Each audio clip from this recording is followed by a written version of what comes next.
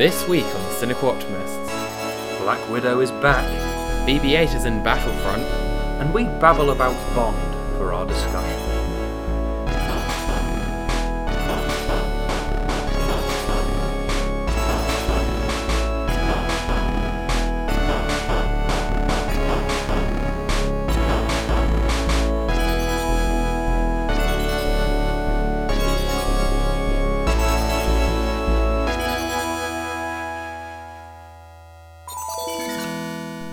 Hello and welcome to the Cynical Optimist podcast, for your ears only. I am Phil. That's a good one. And I am Nick. And this is a podcast where we sneak into the high security databases to bring you the TV, film and gaming news of the week, and then after that we begin the epic car chase that is discussing a recent release or popular topic in the industry. So, how are you, Nick? I'm good. I'm going to just add to the viewers that you did that very smooth intro, but it didn't go smoothly the first time. I'm assuming you've edited out the bit where you say data-baited, but just want everyone to know that Phil said data-baited. Well, to be honest, if there is any usually bloopers or something that we say in between like the segments, I'll just put it at the end of the episode, like after the outro. Okay. Yeah. So listen on at the end for that absolute whopper. Unless I didn't edit it out, in which case this is all just confusing, really. But yeah, I'm good. I'm very, very well. It's a busy old week. Lots of news. Good. It's what we like to hear around here. Exactly. Should we dig in? Yeah, let's get to it. And then in the second half, we're going to be looking at all the Daniel Craig Bond films. So stick around. It should be a good episode. Phil, you've heard of Star Wars, haven't you? Once or twice. Yeah. We're getting another Disney Plus show, except this one's a little bit different because this is Star Wars Jedi Temple Challenge, which is a new game show coming to Disney Plus at some point next year. Have you heard anything about this? I haven't, but it makes me upset that I'm an adult. Therefore, I can't be a contestant, probably. Yeah, I think it is predominantly made for kids. But something that's of interest in this is the return of Ahmed Best to a Star Wars property. Best known for playing the universally loved Jar Jar Binks. And he's going to be like the host of this show alongside a quirky robot companion, because that's the thing people do now. Okay. Sounds like something you'd get in a TV show that's about somebody on a game show. Like whenever you say like quirky robot companion. Yeah. But I'm glad Ahmed Best is back, because obviously, me too. Yeah. Given his experiences over the years, I would not, if he was just wanted to write off the entire thing completely, I wouldn't blame him. Yeah, no, exactly. I think this is quite a nice bit of sort of payback. Good payback for him, just because, Star Wars kind of ruined his career. Yes. So this is nice that they've retrospectively given him a new job, which sounds like good fun, to be fair. And the expansion of Star Wars as a genre, why not? It's bound to happen eventually, wasn't it? A Star Wars game show. Did you ever see, what was it, like Temple Run or Monkey Run that was on, I think, CITV or whatever? I did, yes. Yes, where children kept getting clubbed to death by giant apes or something, wasn't it? Well, there was it always ended with like that monkey face, and they'd crawl inside, and they had like the time limit to do the puzzles, and then they get trapped in there forever. I'm imagining something like that, but Star Wars. Yeah, that was a terrifying show if you ever watched that. I genuinely, as a kid, used to think that they were trapped in there forever, and I was like, God, this show just murders a lot of children. And the adults aren't doing anything about it. Yeah, I know, yeah. Same with Raven. That used to be pretty scary stuff. Yeah, they used to, disappear into, gold or something like that if they fell off. Yeah. Hunted down by, hooded death people. It was really scary. Yeah, I know. I think this will be a little bit lighter than that, to be fair.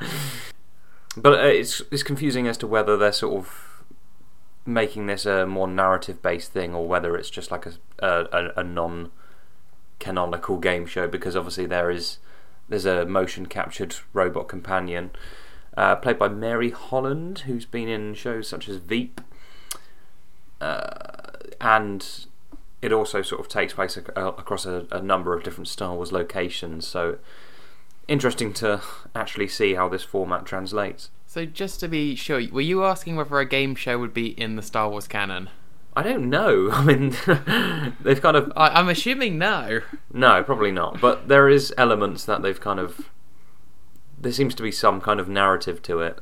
You are a youngling, and they've just done Order 66. If you lose the game show, Hayden Christensen comes out with his lightsaber and just does it. If it was on CITV or CBBC, that would definitely be the way it would go down. Master Skywalker, I lost the game show. What are we gonna do? Oh, bless.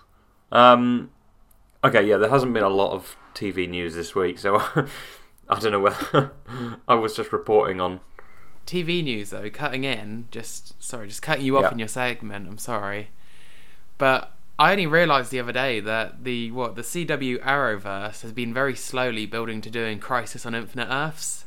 Oh, okay, yeah, we did get the trailer to this week as well. It didn't make it into my news because I've never really been that interested in the Arrowverse, I hate to say. But the thing is, it seems like they're trying to do an Avengers Endgame style event on a TV show budget, which good on them, really, but it's going to be really strange. Like, I watched one or two of the bits, and like, it's about some universal being and that's destroying all universes, and there's not just one Superman, there's like two different Supermen that appear in it. Yeah, they brought back Brandon Routh from Superman Returns, didn't they? And also Kevin Conroy is going to be playing a live action Batman. Okay, yeah, I watched the trailer. It doesn't look like he's playing a live action Batman, does it? It looks like he's playing a live action old broken Bruce Wayne. Well, yeah, that's why it's what Kate Kane or whatever, who's Batwoman instead. Yeah. So yeah, it's not quite the Justice League that we're all waiting for, because of course that's the Snyder Cut, which is going to be released imminently, and you'll have to wear a T-shirt saying "I love Justice League 2017." So it's not going to get released imminently, given they're not going to just like suddenly drop it like a fire lit tune on a new CD. I was going to say Zack Snyder did tweet or put on his social media a photo of the Snyder Cut locked in a vault, so there is some form that exists. Yeah, but people who work in the industry say that's probably just an assembly cut, i.e. doesn't have any of the effects, doesn't have any of this, it's just all the footage he filmed. Yeah, possibly. But, I don't know. I think we've got a Wonder Woman trailer coming out this week. I don't know when exactly that releases. I think they said Wednesday, so that'll be on next week's news. But either way, I feel like it's imminent, Phil. I think it's going to happen. Do you know what the tragic way that I hope this actually does go is? Go on. I hope it gets released on the 1st of January 2021. Won't happen. Because then I win still. And you still have to make a review against this newly released version about how Joss Whedon's version was better. Yeah, but that's how it's going to go down. It's not going to go down like that. You're going to have to wear a T-shirt that says... Oh, for some clarification as well, I think on the front it says "I love Justice League 2017." On the back it says #release the Snyder Cut. By that point, the Snyder Cut is already released. Also, you have to order it. That's just you being cheap. Yeah, yes, it is. So the only other bit of TV news I have from this week is a small teaser trailer for The Boys Season 2. Did you see Season 1? No, not yet. It's really good. Amazon Prime TV show based on the graphic novel. I loved the first season. I thought it was well acted. The special effects look better than they did in some of Man of Steel, etc., because there's a similar character in that. Yeah, really good show. And the Season 2 trailer's just been released. Doesn't give a lot away, it's just mostly character shots. And there's no dialogue, but it looks beautiful. It's a really great looking show. So I'm really excited for that. It should be really good. And I'd recommend season 1 if you haven't watched it already. That's pretty much it for TV news. Film news, we've actually had quite a few trailers. I presume everyone saw the Black Widow trailer. I did. Yeah, what did you think? Interesting enough. It's like, I think we're planning to cover it for this show. Otherwise, I probably wouldn't bother going and seeing it because I don't care that much. But still a Marvel film, so it's still probably going to be all right. Yeah, I think it looks pretty good. I think the bits which overdue. And I think the bits which are sort of spy movie kind of Winter Soldier-esque realistic combat, I think looks pretty fantastic. But I'm not so keen on the jumping out of the aeroplaney bits, which look a bit naff. I was literally just thinking of that bit of the trailer. Yeah, it's not great. Looks a bit silly, doesn't it? It does, considering it's supposed to be this sort of like communist-y, Cold War-y, like realistic spy thriller, and then it's just suddenly it swaps from handheld cameras, etc., to like big wide shots of planes exploding and people jumping out and stuff. It's a little bit of an odd mix, but nonetheless, I think this will be a good movie. I'm interested. I am, yeah. There's a little bit of it lacks stakes because obviously we already know the end of the story, but yes. But then it's also a Marvel film, so yeah. No, I'm pretty excited for this. The other trailer we got is Mulan. Did you see that? I did. Yeah, I thought it looked excellent. It looked a lot better than the vast majority of trailers for Disney remakes, but that's also not hard. Yes, also not hard. I think this is quite a cool departure from the source material, unlike what we've had this year. Sort of very similar shot-for-shot remakes like The Lion King and Aladdin to a certain extent as well. This actually looks pretty original. No songs, no cartoon dragon. It's all a sort of gritty tale, and I think it looks really good. It looks imaginative, which is something I'd never thought I'd say about a Disney remake of a film that came out 20 years ago. Yes, what is it? Skeptical but optimistic. Not cynical. Sorry, I need to stay on brand. Yeah, come on. Cynical but optimistic. But of course there was one more trailer this week, and this relates to our discussion today, is because we've had the trailer for No Time to Die. What did you think? Couldn't that title just describe your life?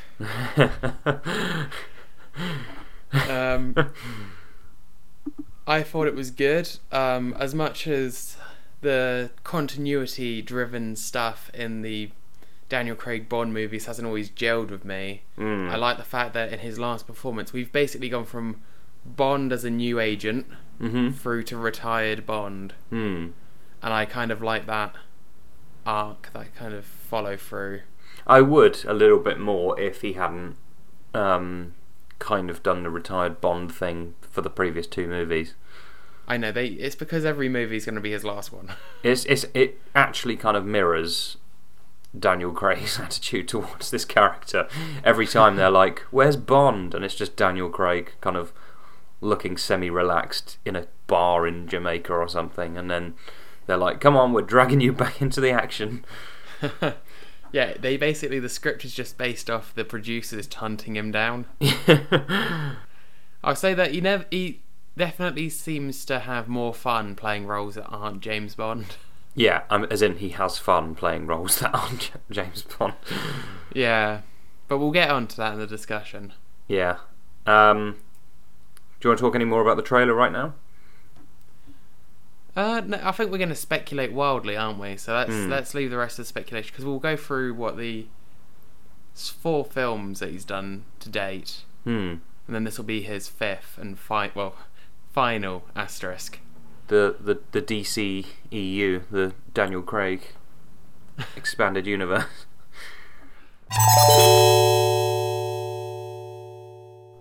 So there were two kind of interesting. Well, they're two kind of out there stories this week. They're not very long, but they're quite interesting to read up on. So first off, Kotaku have reported this week that a Catholic priest announced that he was setting up a Minecraft server inside the Vatican to create a less toxic space for people to use the server and have fun. So, interesting. Robert Bayeser, the priest in question, goes by the names of Digital G-Suit and by his Twitter handle, Padre SJ. Huh. He has a reputation for being very techy. He does technology reviews, and he has a Twitter feed full of tweets that are actually reasonably pure-hearted and innocent. There is a video of him on his way to like mass, and he sees the Pope and looks like really shocked. And another one where he's reviewing a helmet, and the video preview for the review is just him scooting around a corner and falling off the scooter. So, unfortunately, the reception of the server has not been good. The server has been subject to a lot of trolling and DDoS, or distributed denial of service attacks. Aww. And there's also been a number to mistrust a server set up by a Catholic priest for use by kids due to the historically bad reputation the Catholic Church has, to put it lightly. Mm. So that one, there's no... usually with these stories I'm like, and then this happened, but these are mainly the two kind of big things. He sets up the server and now he's trying to get the server like stable, and he's kicking people out and he's just trying to establish it. The bit that I find most entertaining is that there is a server in the Vatican with Minecraft on it. Yeah, that's... Yeah, it's not really sure what to take away from this. I think it's more likely just a rather innocent, display to try and make the internet a bit less toxic. But of course, if it is to do with old stereotypes, then that is not so good. But it was an interesting Twitter feed. Padre SJ, if you want to follow it yourself. Next up, a PlayStation ad has been pulled in Japan after it was noted that it looked very similar to a lot of other animations, including some shots from the popular TV show Steven Universe, if you've heard of it. Nope. So a lot of animators... Well, one person kind of noticed a few similarities and then put the footage side by side. Yeah. And this is like... PlayStation, this was basically it was PlayStation Japan, like the games you can play on PlayStation, but between the gameplay clips there's these little animated segments. Yeah. And people have started putting them side to side with the actual original animations, and it looks like a lot of stuff was plagiarised. Right, okay. Well, I'm going to go off on a bit of a tangent here, but then I'll bring back around to my point. There was a composer called Yamamoto, who was a long-time Dragon Ball composer, and then it suddenly turned out that his songs all sounded very familiar to either popular or metal. Right. And it turned out he'd been intentionally, or maybe not, copying pop songs for literally years and years. And there's a lot of re-releases of old Dragon Ball games, and actually I think the first bit of Dragon Ball Z Kai had to have its soundtrack redone. Really? Because it was all it was all plagiarised music, essentially. Yeah. Oh, that's a shame. Yeah. But the thing with music, and the thing, I guess, with writing and comedy and stuff like that, is there is a belief that you can do it unintentionally if you just forget that you've already heard it, because those kind of forms of media are much more subconscious, maybe, and also like repeating a joke, you may not remember where it comes from. Yeah, exactly. But like the side-by-side animations, to get back to this ad, look almost traced, where you put paper over the top and just copy it. Right, yeah. So there's a lot less room for the benefit of the doubt. Right, yeah. The director of the animation, Kevin Bao, has since been fired by the studio Elin Animation, who made the animation. Oh, crikey. They've released a statement apologising for any plagiarism and for what happened. The company's website had a page on Bao, but that's already been taken down. I tried to find it myself. Right, yeah. So they obviously haven't given him the benefit of the doubt either. No, and also it was not just one or two sources. There was a few.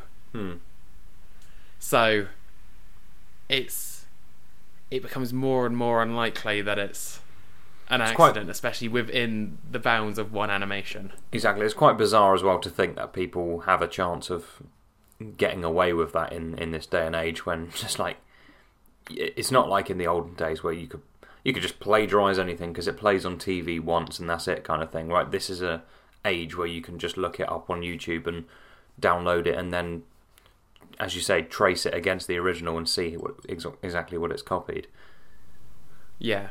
Well, it's like those Twitter accounts that just basically will just steal popular viral tweets, and that's just all the Twitter page is. And all you need to do is just copy and paste that tweet into the search, and you'll find the original tweet.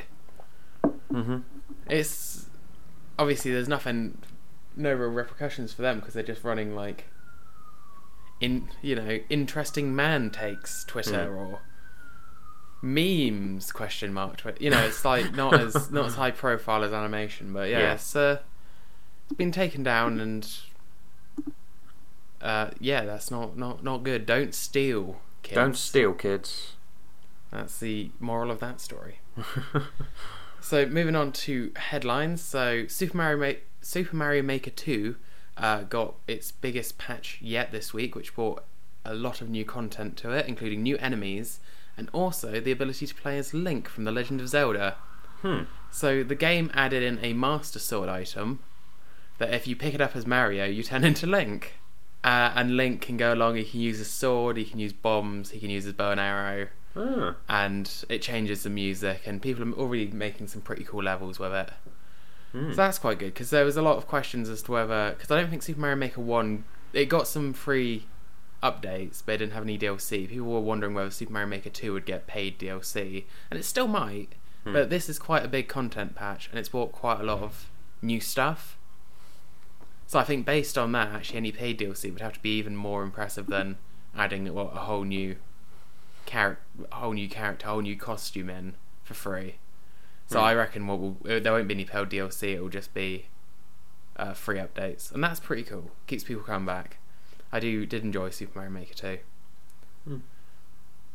So now we've got there was a slew, or at least 3 stories on Battlefront 2 this week. So first off is that the Star Wars Battlefront 2 Celebration Edition was leaked online. I did hear about this, yeah. And I think that's got some extra content in it, and obviously they're ramping up now for the release of the final Star Wars film. Did you hear that BB8 is joining as a playable character? I did. What an incredible addition. It seems like the developers are just having a bit of a laugh with this now, and I really respect that. Yeah, no, there's a bit of pressure that gets taken off when you're not in the spotlight. When they've already made that massive mistake as they did, it probably takes a lot of pressure off them. They're probably feeling a lot more free now. Like, we can just do whatever. Have fun with it. Bit like No Man's Sky. That's had a lot of good content updates since. It's not the way to do it, because first impressions do still count for something, and if you ask me about No Man's Sky, it's still the game that promised the world and didn't deliver. And if you ask me about Star Wars Battlefront 2, it's still the game that released with predatory loot boxes and a broken levelling mechanic. But for those who have bought in and continued and stuck with it, like me, like you, it's rebuilding that player trust and building a community and managing that community, and it means that when Battlefront 3 comes out, it's got a chance to actually do better. It's got a chance to make that first impression again. Absolutely, yeah. I mean, granted, it gets to Battlefront 3, the series has a habit of being stuck at 2. And finally, did you see that there's already a Mandalorian mod for Star Wars Battlefront 2? No, I haven't seen this.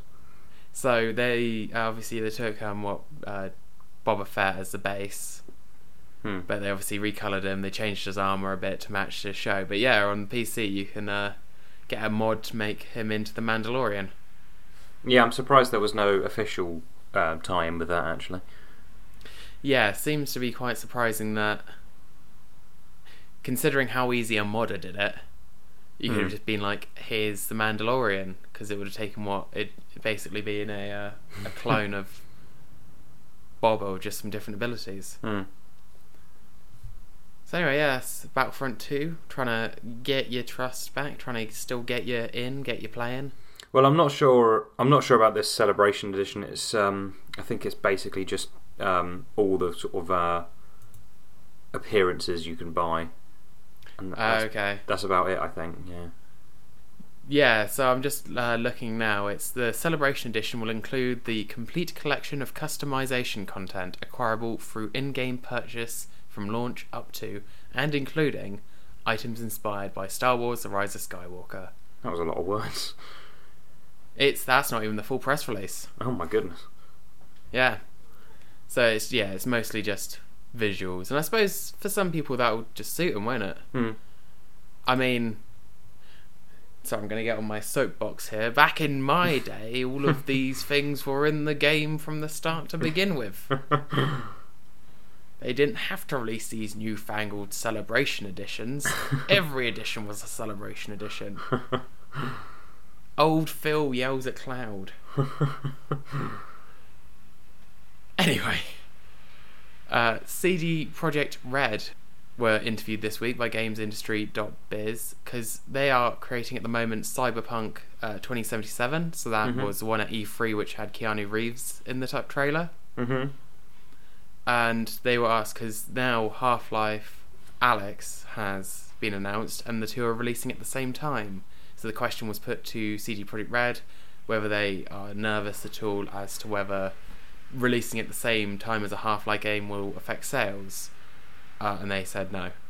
Okay. The Half-Life game is VR and they see it as being for different audiences, which is fair enough. I mean, when you're asking that kind of question in an interview, possibly you're looking for a juicier answer than that. Yeah, just no. Yeah, they're like, nah, not really. VR is... and they're quite right. VR's got a smaller audience and it's a different audience to those who buy the full-blown console games. Absolutely, yeah. That's March, I think that's happening. So that's going to be two very different, very good experiences. Well, supposedly, unless they both end up to be bad. Two decent experiences probably in March. So for this next one, have you ever heard of Shenmue? No. So Shenmue was a game on the Sega Dreamcast that was kind of like this big auteur project. It was very ahead of its time. I'm going to put it in quote marks. Mm-hmm. Like it had in-game like clock systems and certain shops were only open at certain times, so you had to you could literally be playing the game and the place you needed to go was shut. Right. It's very impressive. Not sure if it translated to being fun, but it was impressive. But anyway, it was one of those things where it got a first game that actually performed not very well. It became a bit of a cult game. But at the time when Shenmue 1 released, Shenmue 2 had already been greenlit. So Shenmue 2 came out on the Dreamcast, and obviously the Dreamcast died. That was Sega's last console in the console market before they went third party. Mm-hmm. And then there's a lot of nothing for a while.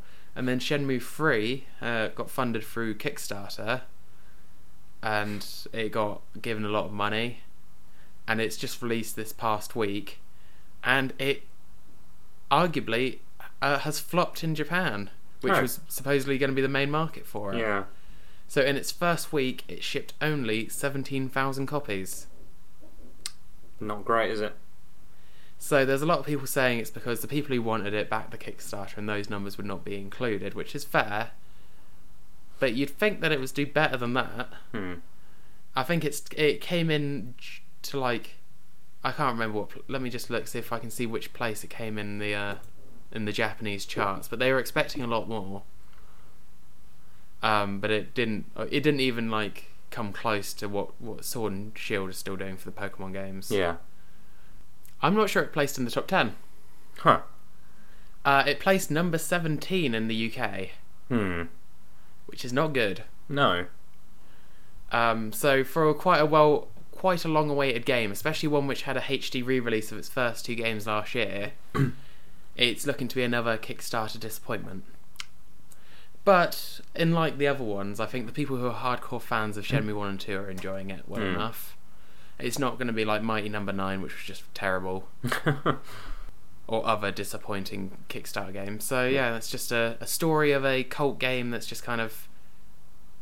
it's almost like I guess the Arrested Development Season 4. It was not as good as the original 3, but it had a big cult following, therefore Netflix paid for another season. Just like that. Penultimately, because there was a story that came up literally as we were preparing to record, and therefore I'm going to end on it. Last minute story. No, it's from a few days ago, but I saw it and didn't have time to add it to my list. Oh, okay. Patrick Stewart is narrating a Christmas expansion of Plants vs. Zombies' newest iteration, which is called Battle for Neighborville. You may have got the ads for it on YouTube, like I did. Okay. But Patrick Stewart narrating stuff is always good. So that was going to be my story to end.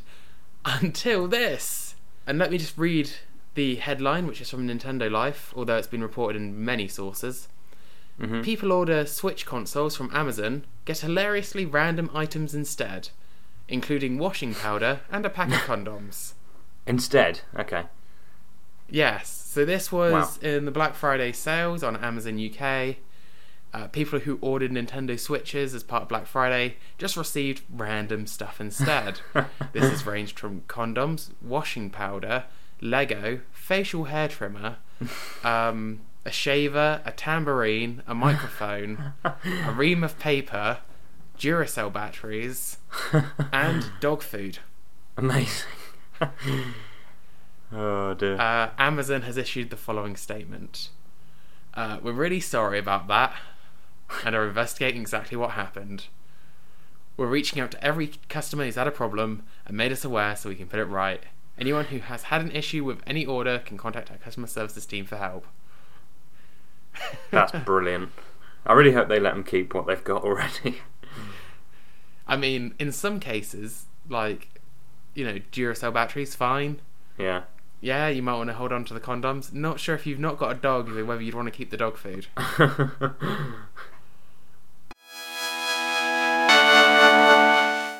So, as we alluded to in the film and TV news, there was a new trailer for a Bond film this week called No Time to Die. This is the 25th film in the James Bond series, which date back all the way to the 60s or maybe earlier. I've got the Wikipedia page open, but I've already scrolled down too far.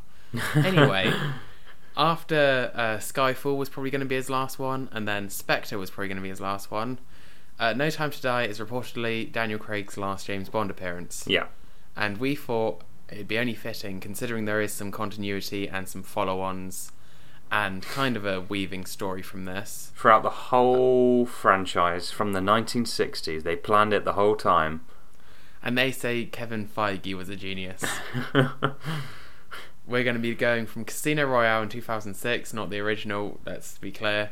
Yeah, I mean the original, yep. They're all connected. We're doing all of them. I hope you're ready for this 15-hour episode of the Cinequalchemist. But anyway, we're going to look at the Daniel Craig films. We're going to say which ones we liked more, which ones we liked less, and just kind of talk about what we think might happen in No Time to Die. So, how do you want to play this, Nick? Do you want to go through the old films first, and then we'll speculate on No Time to Die at the end? Yeah, start with Casino Royale, the best one. Yes, it is the best. It's got the best song as well. Yeah. I still listen to... Wait, Yeah. No, you're doing Quantum of Solace. No, I wasn't. I was doing Casino Royale. Quantum of Solace was... how did that go? No, yeah, I was doing Quantum of Solace. How does Casino Royale go? Wait, no, they both have a bit like that, don't Yeah. they? So, just to clarify, it's You Know My Name is the one by Chris Cornell. Who tragically died last year, I think. And then Quantum of Solace was Another Way to Die. Yeah. Both of them have bits that go dunna, dunna, dunna, dunna. But the songs actually are quite different. Yes. I actually like the Quantum theme. That's Jack White and Alicia Keys. It was a bit of a random combo, but I actually quite liked it, despite what everyone says. It was alright. Yeah. I didn't hate it. I've not really disliked any of the recent Bond songs. I can't really remember the one from Spectre. Spectre. No. How did it go? It went... 'Cause the writings on the wall... Like that, didn't it? I don't know. Me and my friend just had the Skyfall song stuck in our heads, so we just kept on going, it's called Spectre. It's called... which we annoyed the rest of our friendship group with for several days after we'd seen the film, to the point where I don't remember what the Spectre song was. Yeah, it was Writings on the Wall by Sam Smith, but Radiohead did were going to do it originally, I believe, and they did a song called Spectre, which I think is actually quite a bit better, but they didn't use it, so that's fine. So anyway, but Casino Royale. Yes. It's about he's reasonably new to the job, James Bond, and it made quite a big deviation at the time because Daniel Craig was not, I guess, what you'd call at the time the stereotypical look of Bond, which James was kind of like what Blonde. That was the headline back in 2004 or 5.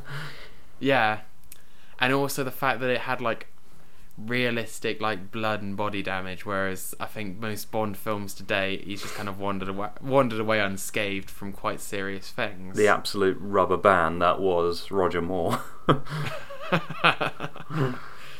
Yes, definitely a lot grittier. Some of the action they took sort of straight from the Bourne movies, a lot sort of handheld, close, quick cuts and stuff like that. It was good.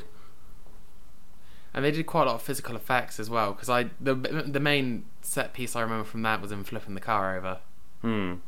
Oh yes, that that which was. They did actually do, didn't they? And they broke a lot of records with that as well.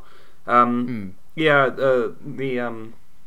special effects coordinator who worked on that, whose name escapes me, I think he's done all of them, plus some of the it says Chris Corbould here. Chris Corbould. I think he did like the Dark Knight and everything as well, so he's really got a good sense of scale and spectacle, which really did make this film look excellent. Like the parkour scene at the beginning and the airport night chase as well. Just all of the action stunt sequences I thought were spectacular in this film. And it kicked off something for these films. I think we've alluded to it already. Is that it kicked off the storyline. Because the events of this film do come up in future films, or at least they come up a bit in Quantum of Solace. I'm not sure that was the intention necessarily. Why? Well, the thing is with so spoilers for all the Daniel Craig James Bond movies, but I can't imagine why you're listening to this if you don't have any interest or haven't seen them. Obviously the Casino Royale, he goes and he tries to do his like peaceful life with his lady friend, and then she dies, and then he goes and on his revenge, and that's where Quantum of Solace picks up. I think Quantum of Solace got a bit of bad stick because it was during the writers' strike, I believe, and so apparently Daniel Craig was like improving on the day kind of thing for a lot of the dialogue in that movie. But I think if you watch them back to back, it does improve Quantum slightly. Well, see, I've only seen Quantum of Solace once, and that was last Thursday, because I hadn't seen it, and you told me to see it. And it just wasn't really that interesting. No. It didn't have, like, there's quite a few locations in Casino Royale, like, doesn't it start on a building site? Whereas there's a car chase that goes through, a building site in Italy. And I think that car chase is excellent, by the way. Yeah, but then the Quantum of Solace starts with a car chase. It's just nowhere near as interesting, and the whole thing is just not really as engaging. And the villain's thing is stealing water. Oil? No, water. Oh, yeah. I haven't seen that in a while. There's a little bit of stuff to do with oil. And whilst there's some interesting stuff through it, and the characters he meets, and his main thing is that M is concerned that because of the events of Casino Royale, he's out for like revenge. Yeah, I think some of those bits are quite interesting. I quite like seeing Bond in a kind of revengeful state where he's like even more violent than usual, and his emotions are affecting. I'm not sure what the film really tries to conclude with that either, because he doesn't just outright kill the villain at the end, and that's meant to be like, oh, Bond spared him, but he dumps him in the middle of the desert with a can of motor oil to drink. But that's the villain. Whereas he goes back to he meets up with Vesper's husband, who I think betrayed her. I can't really remember, but either way, he doesn't kill him at the end, which is his character. Yeah. I think it's, if you watch them back to back, I think it does improve Quantum slightly. And I do think the car chase at the beginning of Quantum of Solace is pretty excellent. You've got the Aston, you got some Alfa Romeos, you've got some Land Rover Defenders, with all sorts of practical stunts and whatnot. I think that's a pretty good opening. Although now you mention it, I'm not surprised it's just before the writers' strike, because like the first 30 minutes of that film is a very short scene with some dialogue and set piece that goes on for just a little bit too long. Yeah. And it definitely seems like the film is just killing time. Yeah. They should call that the next Bond film. Killing Time. Killing Time. Starring Daniel Craig, but this one's his last one. Yeah. Anyway, following Quantum of Solace, there was a 4-year gap, and then we got the release of Skyfall.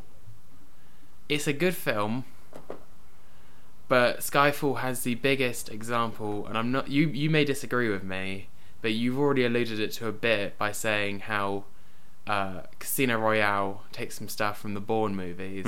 Skyfall, I think, is the biggest thing that made me almost notice and then not be able to ignore the fact that the Bond movies recently have just been following a lot of what's popular. Yes, exactly. They've not been leading. I don't think that's necessarily a recent thing. I think that goes back to, Moonraker was a direct result of Star Wars. Right. Casino Royale was obviously sort of a direct response to Bourne. I don't know what Quantum was, but yeah, and then Skyfall was pretty much The Dark Knight, wasn't it?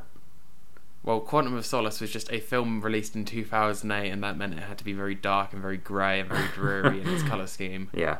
And then Skyfall, you had the villain, but it was his plot, it was his plan to get caught and be put in a glass prison, then to escape. Yeah. And then at one point a train comes off the lines at the exact right moment to let him escape. Yeah. And it was all very clever and all very planned out. And don't think about it too much. Don't think about it at all. It does have some good bits in it though, because it has the final act takes place in the Scottish Highlands, or that's where it's supposed to take place. I think it's actually filmed in Dorset or somewhere in the south. But it's a very good they're holed up in a house and they have to take care of a large group of enemy villains by using the Home Alone tactics.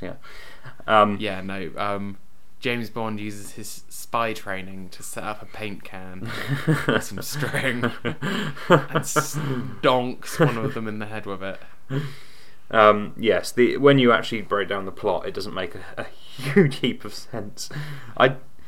He's, as far as I can tell, I haven't seen this film in a while, but I'm pretty sure Javier Bardem, I can't remember his character's name, Silva? Something like that. Silver dentures, cyanide teeth, his full name. He set up M so that she had a court hearing in a specific part of London at a specific moment, and that's just when he happened to get found out by Bond and taken back to London, which was just one tube ride away. What? Very, very confusing. It's 4-dimensional chess. It's 5-dimensional chess. It's too high a brain thinking for me. I wouldn't be able to plan that far ahead. I can't plan my own life that Also, far they ahead. blow up M's office at the beginning of that film, don't they? Yes. Why don't they just blow up M's office while M was in there? Does she have a bomb detector built in? Would the office really not have blown up if she was in there? Very complicated. But then that's the kind of thing about Bond villains, though, isn't it? Like Quantum of Solace, what he's doing, he's got the guy tied to the chair at the beginning. He's trying to find out about the Quantum Group, whatever the secret group's called. And he's like, we've got people everywhere, even here. And the guy waits until he gets his cue of even here to get out his gun and shoot not M or Bond, but the other guy. Yeah. And then not even Rory Kinnear or any of the sort of B-list characters in that movie. He just shoots some random grunt and then runs away. Yeah. By the time they get back, Mr. White's gone again. A lot of people really liked Skyfall. this was Sam Mendes and the great Roger Sam Deakins. Mendes is a good director. Yeah, and Roger Deakins is probably one of the best director of photography that has ever walked the world. Admittedly, it looked fantastic. Both Spectre and Skyfall, I think, looked pretty fantastic. Yeah, I'm just not sure, like the sort of the action takes a bit of a dip, I think, compared to sort of the fast pacing of the previous two. And also the soundtrack. I believe David Arnold, who did Sherlock, did Casino Royale's score, which I thought was pretty spectacular. And since then, I feel like the score hasn't been anywhere near as thoughtful. I can't remember who did Skyfall. I think it was someone quite generic, but I didn't love Skyfall or Spectre necessarily. But let's talk a bit about Spectre. Mr. White is back. Mr. White is back. Yeah. And this was the one. This was when I went to go see this film. This was the first time I actually realised that the films were meant to be linked. Because I think possibly because I hadn't seen Quantum of Solace, which is actually quite clearly a direct sequel to Casino Royale. I think Skyfall's pretty separate, but then in this film, it turns out all of them had been connected to Spectre, which is the group, isn't it? Yeah. Led by actually it was all Blofeld, who was out to get James Bond specifically. Yeah. And all of this had been basically designed over the past few years specifically to get James Bond. Yes. Which is ridiculous. Yes.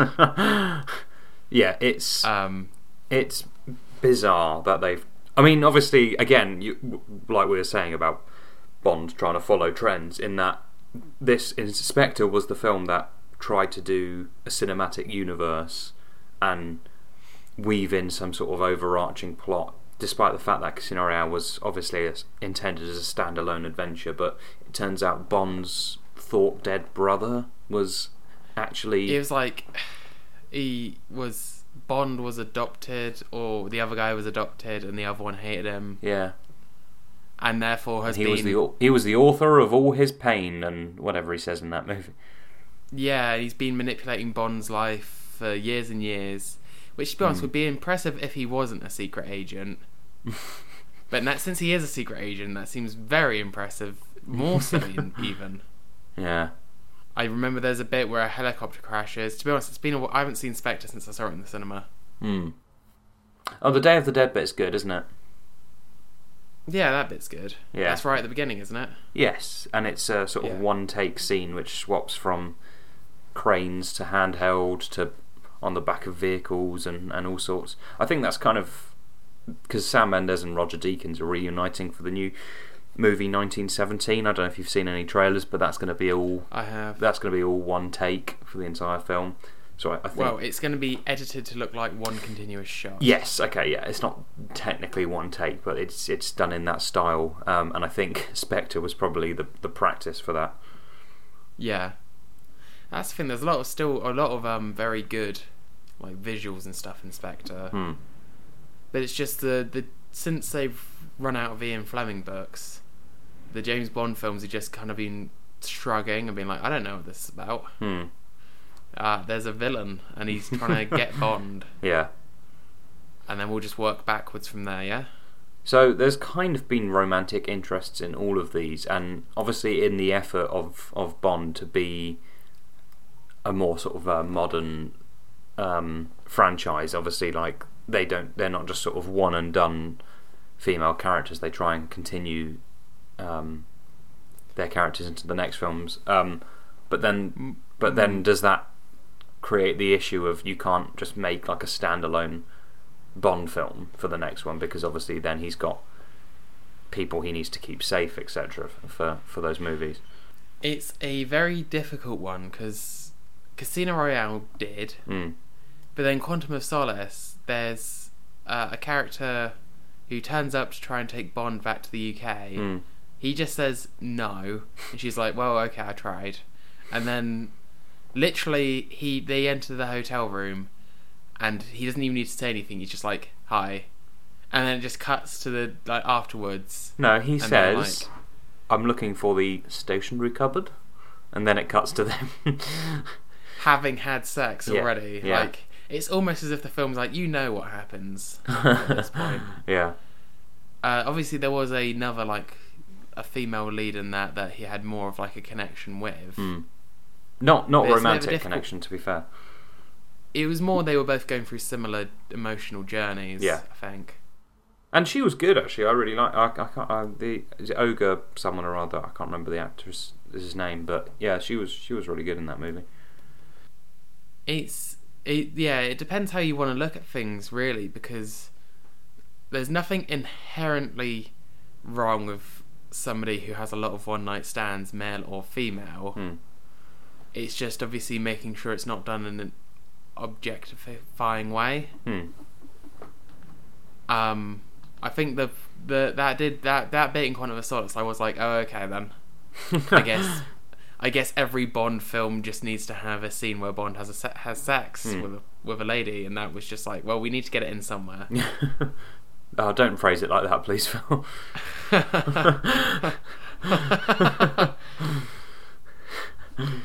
But you see what I mean? Like, Yeah. It doesn't need to be Bond is looking for a relationship. It can just be that actually he's a very very deeply broken person. You have to be of a certain personality type to be a secret agent anyway.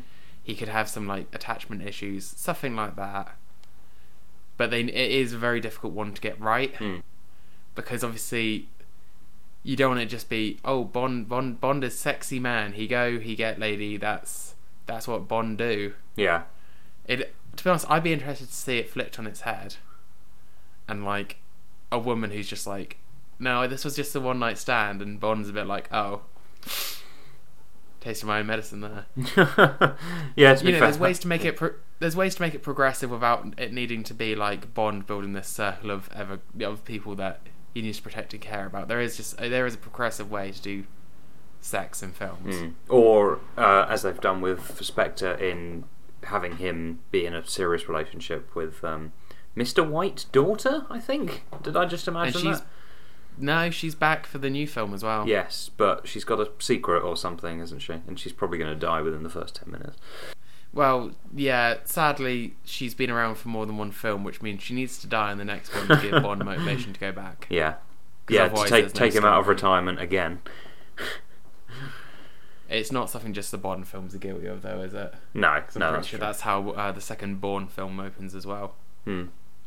But I don't know. This film could be really interesting because we've got Phoebe Waller-Bridge on as a writer for this one, and she's good at writing very complicated female characters. So, and we've got a new 00 who's probably going to be the new 007. Yeah, because the whole story is that Bond is retired, so I guess they don't. I guess they just reuse the 00 numbers because otherwise they'd run out. Yeah, and that's going to upset a lot of gammons in the world, which I find quite amusing. In that the new 007 is going to be a black female. Rami Malek is on as villain, which I'm excited for. Yeah, I like him. Yeah, with a new weird deformity of some kind, because you can't have a Bond villain that just doesn't have a weird deformity. Actually, to be fair, the sort of the French guy from Quantum of Solace didn't have a weird deformity, did he? No, he was just kind of strange. Yeah. Do we think that James Bond will die in this film? No, because he was going to when Danny Boyle was behind this film, and the studio were like, "Yeah, no, we're not going to do that." Okay, interesting. Which I thought it would have been a very interesting way, but I don't know. This studio seems determined to bring Daniel Craig back at any cost. So, I don't know. I think there's a somewhat likely chance that the new 007 might, because you know how this is marketed as No Time to Die 007. Yeah. I think there's actually a substantial chance that the new 007 could be the lead in the next movie, and then they've still got Daniel Craig there if they need him. Yeah. It's kind of like a backdoor pilot. In a Force Awakens-esque style, if we're gonna continue the theme of genre copying. Yeah. And then you can kill Daniel Craig in a later movie when his son comes back and stabs him through the chest. as future Bond villain. Yeah. But it's been mostly good, but the Bond films in general have been a bit of a mixed bag. And I actually feel like trying to make it one long continuity has probably hampered the franchise. I mean, I say that the last two movies have made nearly $2 billion compared to Casino Royale and Quantum of Solace, which didn't make huge amounts of money. So what do I know? Yeah, there's plenty of good spy and thriller writers out there that you could just do a lot of self-contained stories. I hope they don't, after Daniel Craig does finally say, no, I'm definitely done, I hope they just don't start readapting the early films. Like, obviously doing Casino Royale made sense, because the original Casino Royale was in the 50s or 60s. It was the first one they ever did. Well, it wasn't part of this studio as well either, was it? No, that's true as well. But they could very easily be like, oh, we're just gonna bring Goldfinger into the modern day. Because, if they're copying popular trends, I'm just saying, there's a big thing called Disney live-action remakes to be aware of. Yes, no, I know exactly what you mean. But, no, No Time to Die, there will be some inciting incident. I hope it's not female love interest dies, but there's a good chance it will be. And then Bond is forced out of retirement, and I hope he goes back into retirement at the end. Not in like a bad way, but I think Daniel Craig is such a good actor. And actually, after seeing him last what was it, last week we did Knives Out, or 2 weeks ago? Either way, he just seemed like he was having so much more fun in that. Yeah, no, me too.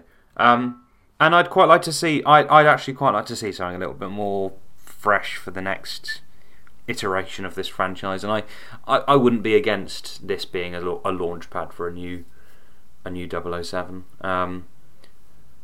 But yeah, there we go. So I think that will just about do us for another episode of the Cynical Optimist podcast. If you want to get notified when we release new episodes, you can follow us on Twitter at CinOptPodcast. You can also follow us on SoundCloud, subscribe on Apple Podcasts, or I think it is also called following on Spotify. If you've got, tweet at us. What do you think is going to happen in No Time to Die? Do you want it to be Daniel Craig's last appearance? Are you going to be sad to see him go? What is your favourite of the 5? We forgot to rank the 5. Anyway, we'll do that after I've done this bit. Also, you can follow me at Hadowink. You can also go on to youtube.com/Hadowink, where the discussions from episodes are released a few days after the audio episodes go live. We also do Synoptic Clips, which are just short sound bites of bits that we enjoyed from the episodes. And also coming soon is a show called Not My Star Wars, where we look at the recently made non-canon Legends bit of Star Wars and see if any of it deserves to come back into canon. That's kind of the stuff we've got going on youtube.com/Hadowink. I'm also on youtube.com/abridgedbk, where it's youtube.com/abridgedbigknickers. It's twitter.com/abridgedbk, where I make abridged videos, and there's another podcast I do called Big Nostalgia, where I talk about old video games. Nick, have I missed anything? I don't think you've missed anything, except you can find me on Twitter also at Mick Nortimer, and if you want to get updates from Not My Star Wars, it's at NM Star Wars. Wanted to release it before Rise of Skywalker, probably not going to happen. There's a lot more footage than I thought I would need.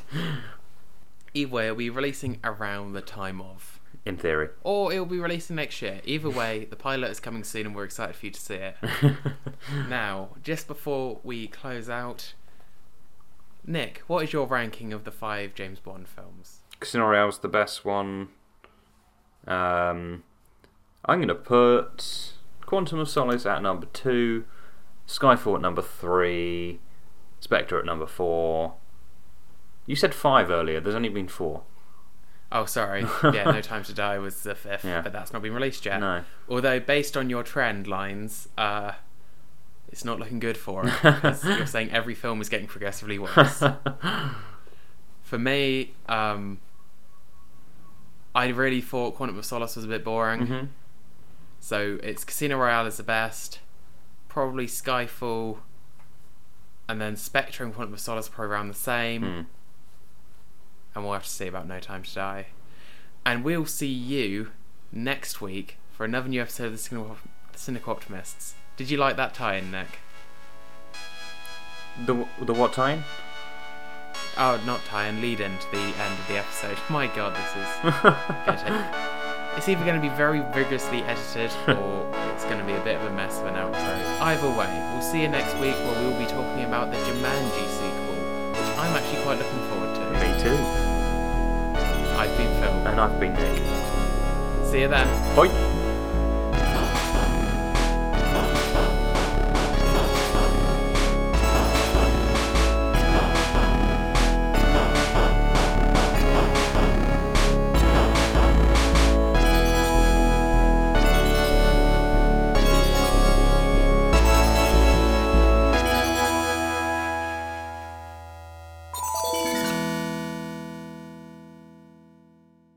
And this is the podcast where we sneak into high security databases. Databated? I fucked it. 5 seconds in and I'd screwed it. It's fine, the intro's good. Let's just...